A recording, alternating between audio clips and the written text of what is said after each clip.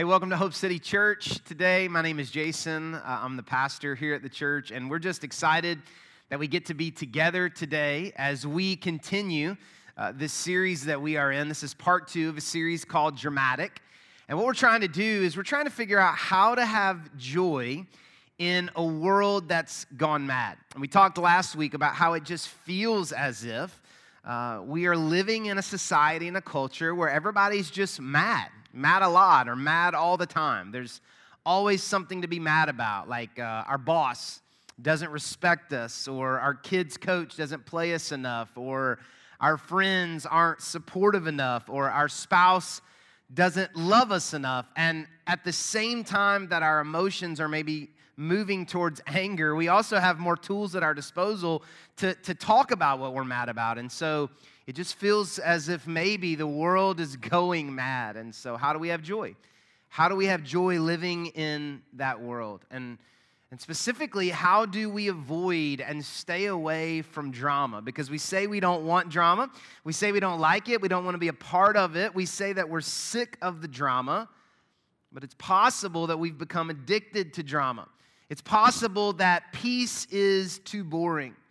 It's possible that conflict gives us an adrenaline rush. We've kind of become addicted maybe to he said, she said, or did you hear about how they got done wrong, or did you watch the news, or did you see their post, or did you hear about what she did or he did? We possibly maybe have become addicted to drama, and peace is too boring. And so our guide to help us throughout this series to figure out how to have joy in a world gone mad is the Apostle Paul. And what we're doing is we're reading through the book of Philippians together. And last week we started by discovering how to stop feeling sorry for yourself. And we said that I find joy when I feel grateful for you instead of sorry for me. I find joy when I feel grateful for you instead of sorry for me. And so today we're going to continue in chapter 1 of Philippians, where Paul is going to show us how to deal with difficult people. Does anybody know a difficult person? Let me see your hand if you know a difficult person. 2 hands and a leg up in the air. I know some difficult people. Would anybody be honest enough to say, you know what? I can be a difficult person. Anybody? Elbow the person you're sitting beside. Come on. If you're going to talk about dramatic, you got to talk about relationships, because relationships have a profound effect on our attitude and our emotions. If I was to say to you, hey, this weekend, so-and-so is going to be coming over, and I said a name to you. Here's what I know about you and I know about me. Based on the name that I said to you, you would either be really excited or you would be really dreading them coming over, right? Just hearing their name, just imagining them being with you, like causes an emotional reaction. I can't remember where I read it or heard it. I'm sure it was in a book somewhere, but I heard it described like this, that we all have 3-minute friends, 3-hour friends, and 3-day friends. Some people are good for 3 minutes. Anybody know a 3-minute friend? Come on, anybody? Yeah. Some people are good for 3 hours. We can spend the afternoon together. Some people are great for 3 days, like time just flies by, but there is no denying that relationships have a profound effect on our attitude, on our joy. Certain relationships and losing certain relationships affect our view on life and the way we feel about life. And it reminds me of a story that I heard recently from a pastor friend of mine, and he was telling that he was telling his church a story about a lady in the church who had 12 children, and she didn't start having children until she was 32 years old. Matter of fact, when she was 31, she was not married, and she told her pastor, I was never really worried about it. I gave it to God. I was praying about it, and she told this story about how she prayed for a husband. Maybe, you want to use this, I don't know, but she went to the store and she bought a men's suit, and she hung it at the end of her bed. And every night when she would lay down, she would pray this prayer, looking at the suit. She would pray, "Father in heaven, hear my prayer and grant me it if you can. I've hung a pair of pants here. Please fill them with a man." And it worked. It worked. She found a man. So the pastor is telling this story to the church, and he says, everybody's laughing, kind of like that right there. Everybody's laughing and everything, and except this one, kid. And he's just sitting there, and he's, kind of deep in thought. And, as pastors, as we're speaking, we're kind of watching people's faces, just so you know, heads up. And so he's not really sure what's going on. And then, like a week and a half later, the mom of the kid that was not really laughing wanted a meeting with the pastor. And so the pastor just assumed maybe, the boy was offended by the story or something and, told his mom about it. And so the mom showed up and said, "Pastor, I need to know exactly what you said in your sermon. I'm very confused at what's going on right now. Tell me exactly what you said." And so the pastor told her the story, and actually she needed some clarification. And so as the pastor got done telling the story, she started laughing, and she said, "It makes so much sense now, because after that service, my son asked me to take him to the mall, and he purchased a bikini, and I had no idea what was happening." How many people know some relationships bring more joy than others? Come on, right? Some bring more joy than others. So we're going to read just a few verses together today, and we're going to start in verse 15. We're still in chapter 1 of Philippians. We're going to start in verse 15. You have a Bible in the seat or underneath the seat in front of you. Hopefully you grabbed a sermon guide when you came in every week. Make sure you grab these. We've got page numbers on there for you and notes that we're using. And let me just remind you what is happening in Paul's life, the Apostle Paul, as he's writing this. He has been under arrest for 2 years. He is chained to prison guards. Most theologians and historians believe 24 hours a day. He is chained to a prison guard. Oh, and by the way, he's innocent. He's falsely imprisoned.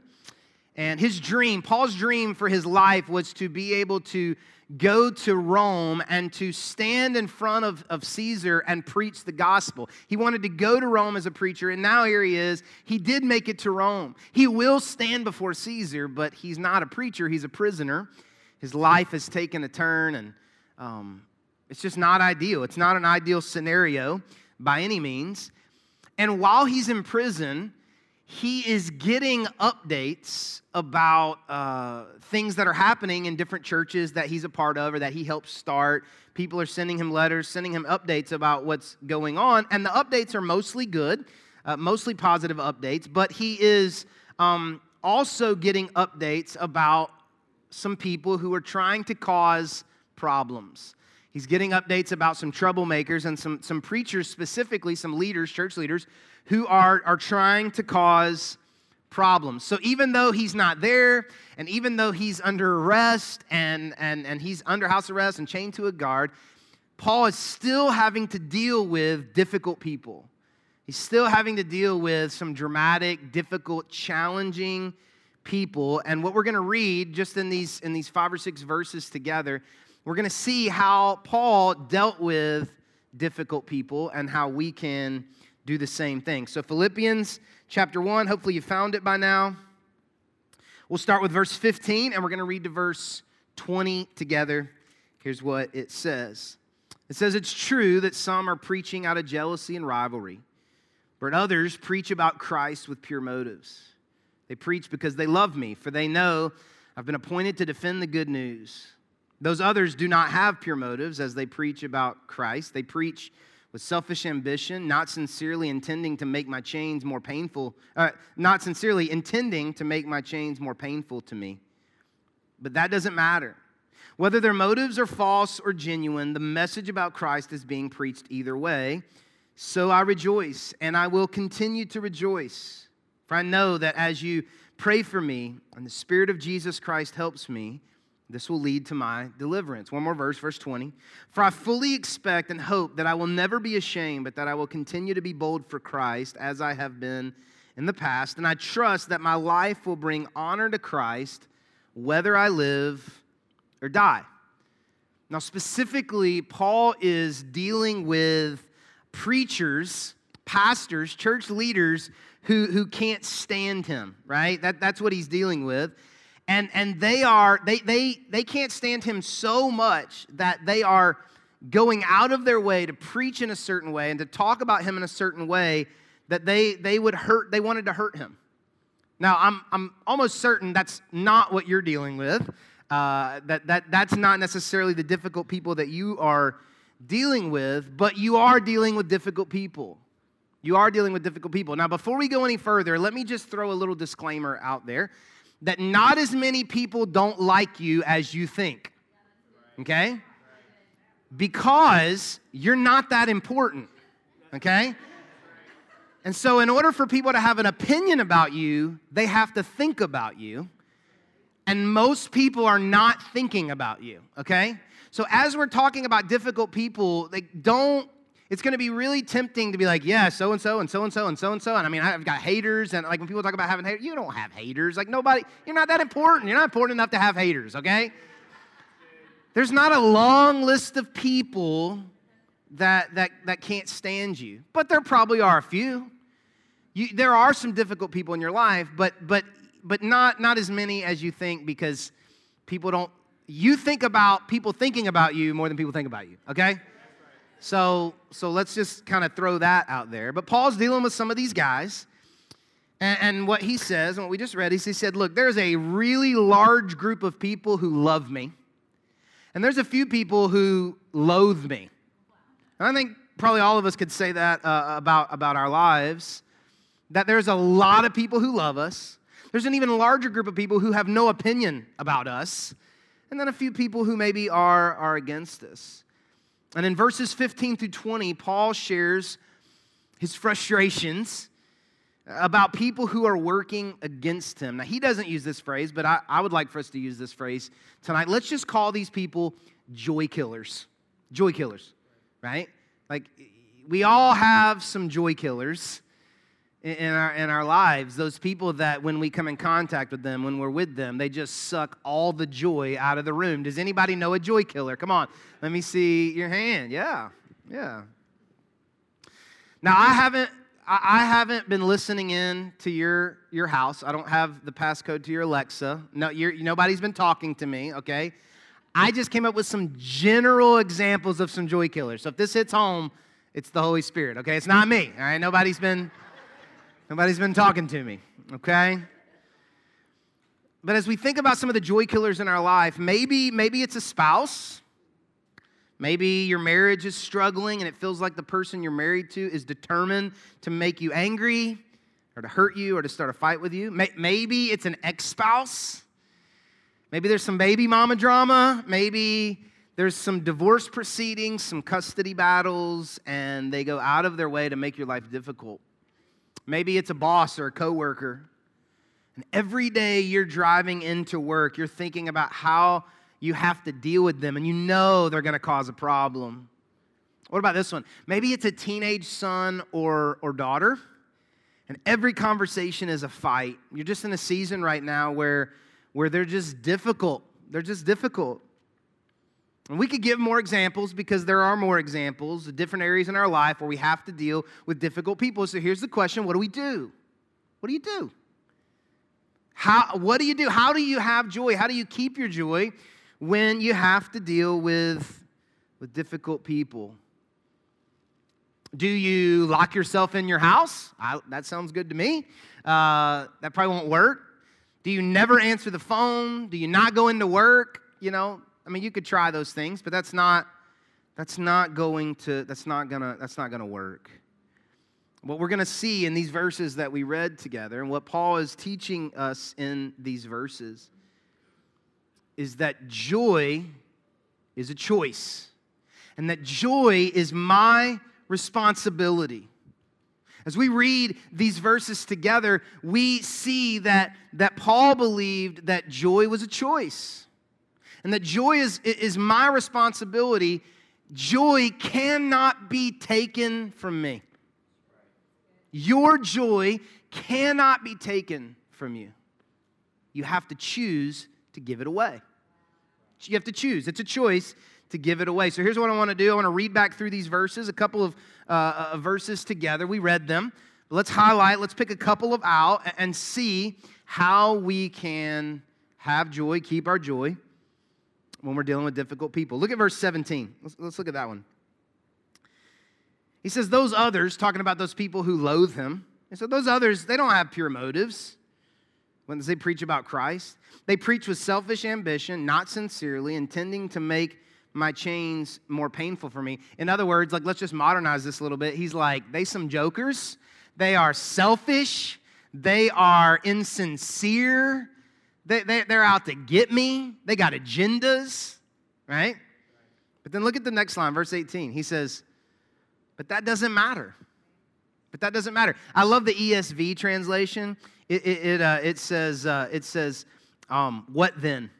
He's like, they're crazy and they're insincere. What then is what the ESV says, which is really just another way of saying, so what?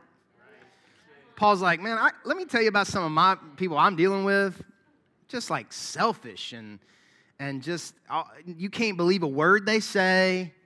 And then he says, so what? So what? I got selfish, insincere people in my life. They cause me pain, and I still have my joy. Both things are possible. They are a problem, and I still have my joy. It can be true on both sides. How can he say that? How could Paul say that? Obviously, Paul's never met your boss, right? How could Paul say that? I mean, we know that Paul didn't have children, but if we didn't know, we definitely know he doesn't have teenagers, right? Because if he knew my teenagers, if he knew my boss, the people I sit beside at my job, if he knew the apartment complex that I lived in and how often the cops were there and he wouldn't be able to say that I could have people who are problems and joy.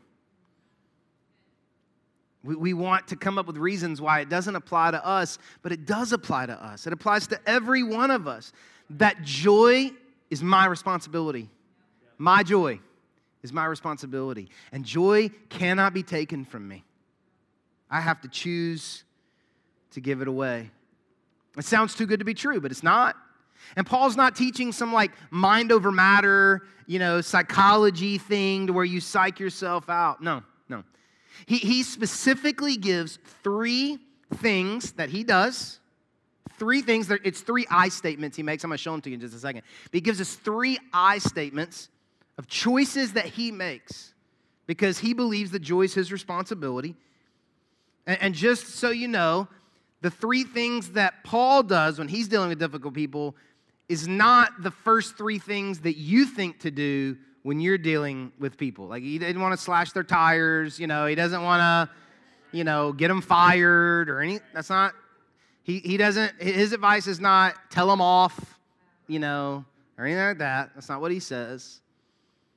His advice, just like last week, is kind of counterintuitive, a little bit countercultural for how we can have joy. So let me show these to you. Three things he does, three things we should do when you have to deal with difficult people.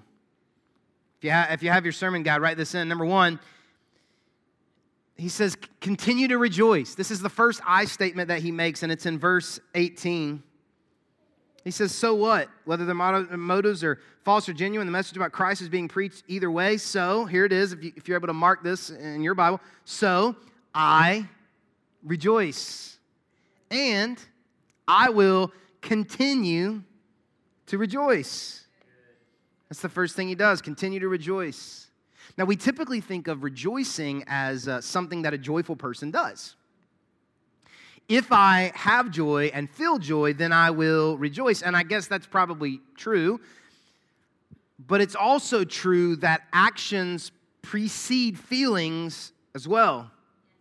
Joy is a noun, something that you have. But rejoice is a verb. It's an action. It's a choice. And you don't have to feel joy to rejoice. Now, if you look up the definition of rejoice, here it's really fancy and deep. Here's the definition.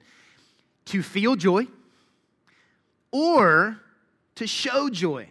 So there are times when we rejoice because we feel joy. But there are other times when we are rejoicing, we are showing joy even though we don't necessarily feel joy. So Paul says, like, yeah, their motives are wrong, and they lie, and they twist stuff, and they're out to get me, and they want to make my life miserable. But I will show joy, and I will continue to show joy, is what he says. Now, I want to read another verse to you. It's Psalm 118. It's on your sermon guide there, but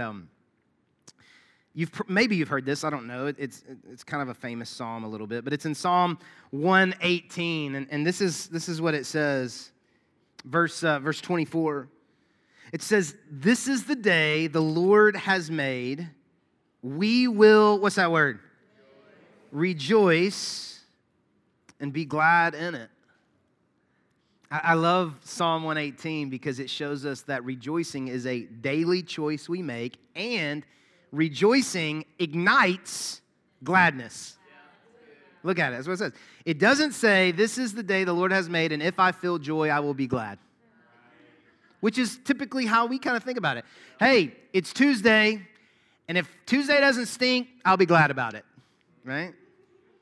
But that's not what the Apostle Paul says. The Apostle Paul says, today is God's day. God made today. I'm breathing. I woke up. It's God's day. And I will make the choice to show joy. And when I show joy, I will be glad. I will be glad. So often we think that we have to feel before we act, but it's also the act that helps us feel. You say, well, I'd smile more if people were nicer. Guess what? If you'd smile more, people would be nicer. Well, I'd be kinder if I felt better. Well, you know what? If you will be kind, you're going to feel better. I would rejoice if I felt joy. If you will rejoice, you will feel more joy. I know what you're thinking. You're thinking, it just ain't that easy, Jason. I didn't say it was easy. Apostle Paul didn't say it was easy. Hey, I got some easy advice for y'all. Show joy. He didn't say that. How do you rejoice when someone is making your life miserable? Like, that's cute, Jason. That's fine. Like, I really got, really difficult people. Real difficult. Like legal action coming against me. I got custody battles. I got a boss that wants to get me fired. How do I deal with miserable, people who are trying to make my life miserable? It's a valid question. It's a great question. And just so you know, I've been thinking about it for a long time leading up to this sermon because let's don't just stay at the surface. Let's really try to figure out what we can do with this. How can you rejoice when you are dealing with someone who is trying to make your life miserable? I think the best way that we could find a way to rejoice would be to take the word rejoice and to split it apart. And when you split the word rejoice apart, you get re and then joyce. Rejoice. So we could say it like this, that we could say it's rejoy. Rejoy. And we stuff all the time, right? We recycle materials so we can use them again. We re-gift gifts. Any re-gifters in the room? Come on. We re-give gifts that someone else will like better than us, hopefully. We repurpose furniture so it can look new again. So what if we figured out a way to reuse joy? What if we figured out a way to re-joy? Now listen, no one's asking you to be happy about your meeting with your boss. But remember, you don't have to feel joy to rejoice. So what could you re-joy in your life to help you rejoice? Now just so you know, for Paul, it was thinking about people hearing the message of Jesus Christ. This is what he said. I'm not making this up. Look back at what he said. He said, I got people that are selfish and they're not sincere and they're trying to cause me pain. So what? Because the message of Christ is being preached either way. In other words, Paul is saying when life is awful and people are awful, if I rejoy that feeling that I get when I find out that people are hearing about Jesus Christ, I am able to rejoice in the middle of a circumstance that I normally wouldn't be able to rejoice in. Is it possible that we could tap into things that bring us joy when we're having to deal with these difficult people? I just came up with a couple of examples. What if when you're dealing with that teenager who is driving you crazy, you were able to rejoy the feeling you felt when you found out you were pregnant or when you held them in your arms because you felt joy? Could we rejoy it? What about when you're driving into work and you're dealing with that boss? Could you rejoy the feeling you felt when you found out you got it, the job, your prayer was answered? What about when you're dealing with that spouse who is hurting you? What if you were able to rejoy what it felt like to walk down the aisle or to know that you found somebody? And listen, if none of these work, we can always, if we are believers in Jesus, if none of those work, we can always rejoy the fact that we're saved and that our eternity is set and we get to be with Jesus forever. So even if my boss stinks, I've got Jesus. Even if my spouse stinks, I've got Jesus. We can always rejoy Jesus, but maybe we could rejoy some other things. And so Paul says he will rejoice. And he's going to continue. He's just going to keep rejoying things because Paul says, my joy is not dependent on what they do. My joy comes from something else. My joy comes from something else. And so every time I have to deal with them, I'm just going to figure out something to rejoy. I'm going to reuse something that gives me joy. So the first thing we have to do when dealing with difficult, dramatic people is continue to rejoice. But let me give you another one. Number 2, live with expectation. This is the second I statement that Paul made. Look at verse 20. He says, for I, here it is, fully expect and hope that I will never be ashamed, but continue to be bold for Christ Jesus. It's easy when we're surrounded by miserable people or difficult people or dramatic people to lose focus of the bigger picture. But Paul says, yeah, these people hate me and they're trying to hurt me, but I'm expecting good things. These jokers are out to get me, but I'm expecting good things. You ever known somebody like that? It's why are you so happy all the time? Paul's not just necessarily talking about happiness, but he is talking about expectation and hope. If you go back and you translate this fully expect in the original language, it literally means to strain your neck forward. So imagine when you're trying to see the wreck on the other side of the interstate and you're straining your neck forward, or when you're in a crowd and you're shorter than everybody else and you're on your tippy toes and you're straining to see ahead. Paul says, these guys are miserable, and they're trying to make my life miserable, but I am up on my tippy toes, straining my neck forward, looking to the future of what God is going to do. And I'm expecting good things, hopeful things. Misery loves company. Miserable people want to make you as miserable as they are. But it's our responsibility to strain our necks forward and to look past what we're having to deal with and look to the future and expect good things. What does that look like? Maybe you live in that apartment complex I was talking about, and every day it feels like there's drama, or the cops are out, or whatever.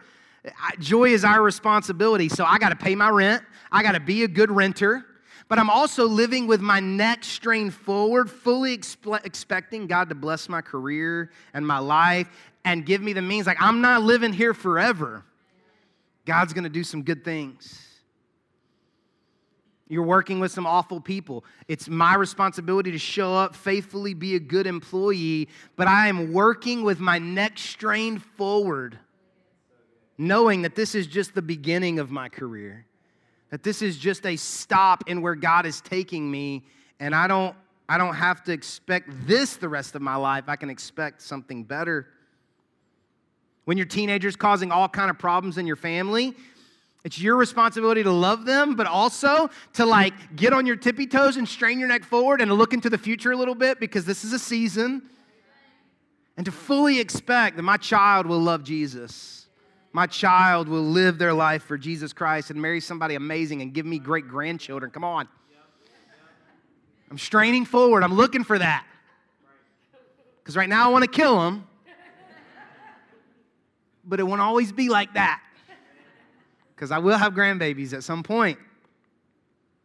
Maybe that spouse is incredibly difficult right now. Love them. But also live with your neck strained forward, on your tippy toes, knowing that God's going to touch their heart and grow them. It won't be like this forever. Don't let difficult people get you to stop dreaming or stop praying big dreams. There is a joy that comes from living with expectation. If the circle of people you're spending your time with are cynical and downers and doubters, it's going to be really hard for you to find joy. But you connect yourself with some dreamers and some people who live with expectation and hope, just expecting good things. You will begin to feel joy. Let me give you one more. So he says, I continue to rejoice. He says, I fully expect, live with expectation. Let me give you one more. Number 3, Paul says, when these jokers are trying to make my life awful. Number 3, I trust God's plan. It's in verse 20. Again, we already read 20, but you can keep reading. He says, I fully expect and hope that I'll never be ashamed, that I will continue to be bold for Christ as I have been in the past. And here it is, I trust that my life will bring honor to Christ. Paul, while dealing with fake, insincere troublemakers, says, I'm going to keep rejoicing. I'm going to keep expecting great things, and I am going to trust that God has a plan. Paul has to trust, God, I don't know why I'm in this prison because I didn't do anything wrong, but I trust that you're going to do something great with this. I don't know why I live in this neighborhood. I don't know why I live in this apartment complex. But I trust that I'm not just here, but I'm here on assignment for the people I live with, around. I don't know why I have this job. I wish I had a better job, but I'm trusting that, God, this is the job, your plan for my life. I don't know why they won't leave me alone, God. But I'm trusting that you are working on something. I don't know why it's not getting better, God, but I am trusting your plan that ultimately it will be good and better. I trust God. Trust God's plan. I trust where God has me. I trust who God has me with. And Paul isn't sure, is he going to get out of prison? He's not sure if the guys who are trying to hurt him will ever stop. But all of that is out of his control. He can't control the legal system, and he can't control the people who are trying to mess with him, and he can't control what they're preaching and what they're saying. So he focuses on what he can control, his joy. And what brings him joy is trusting God's plan and trusting that God's plan for his life will be good. Because joy is my responsibility. I choose to rejoice. I choose to live with expectation. I choose to trust God's plan. Because what's happening around me cannot take what's happening in me unless I give it away.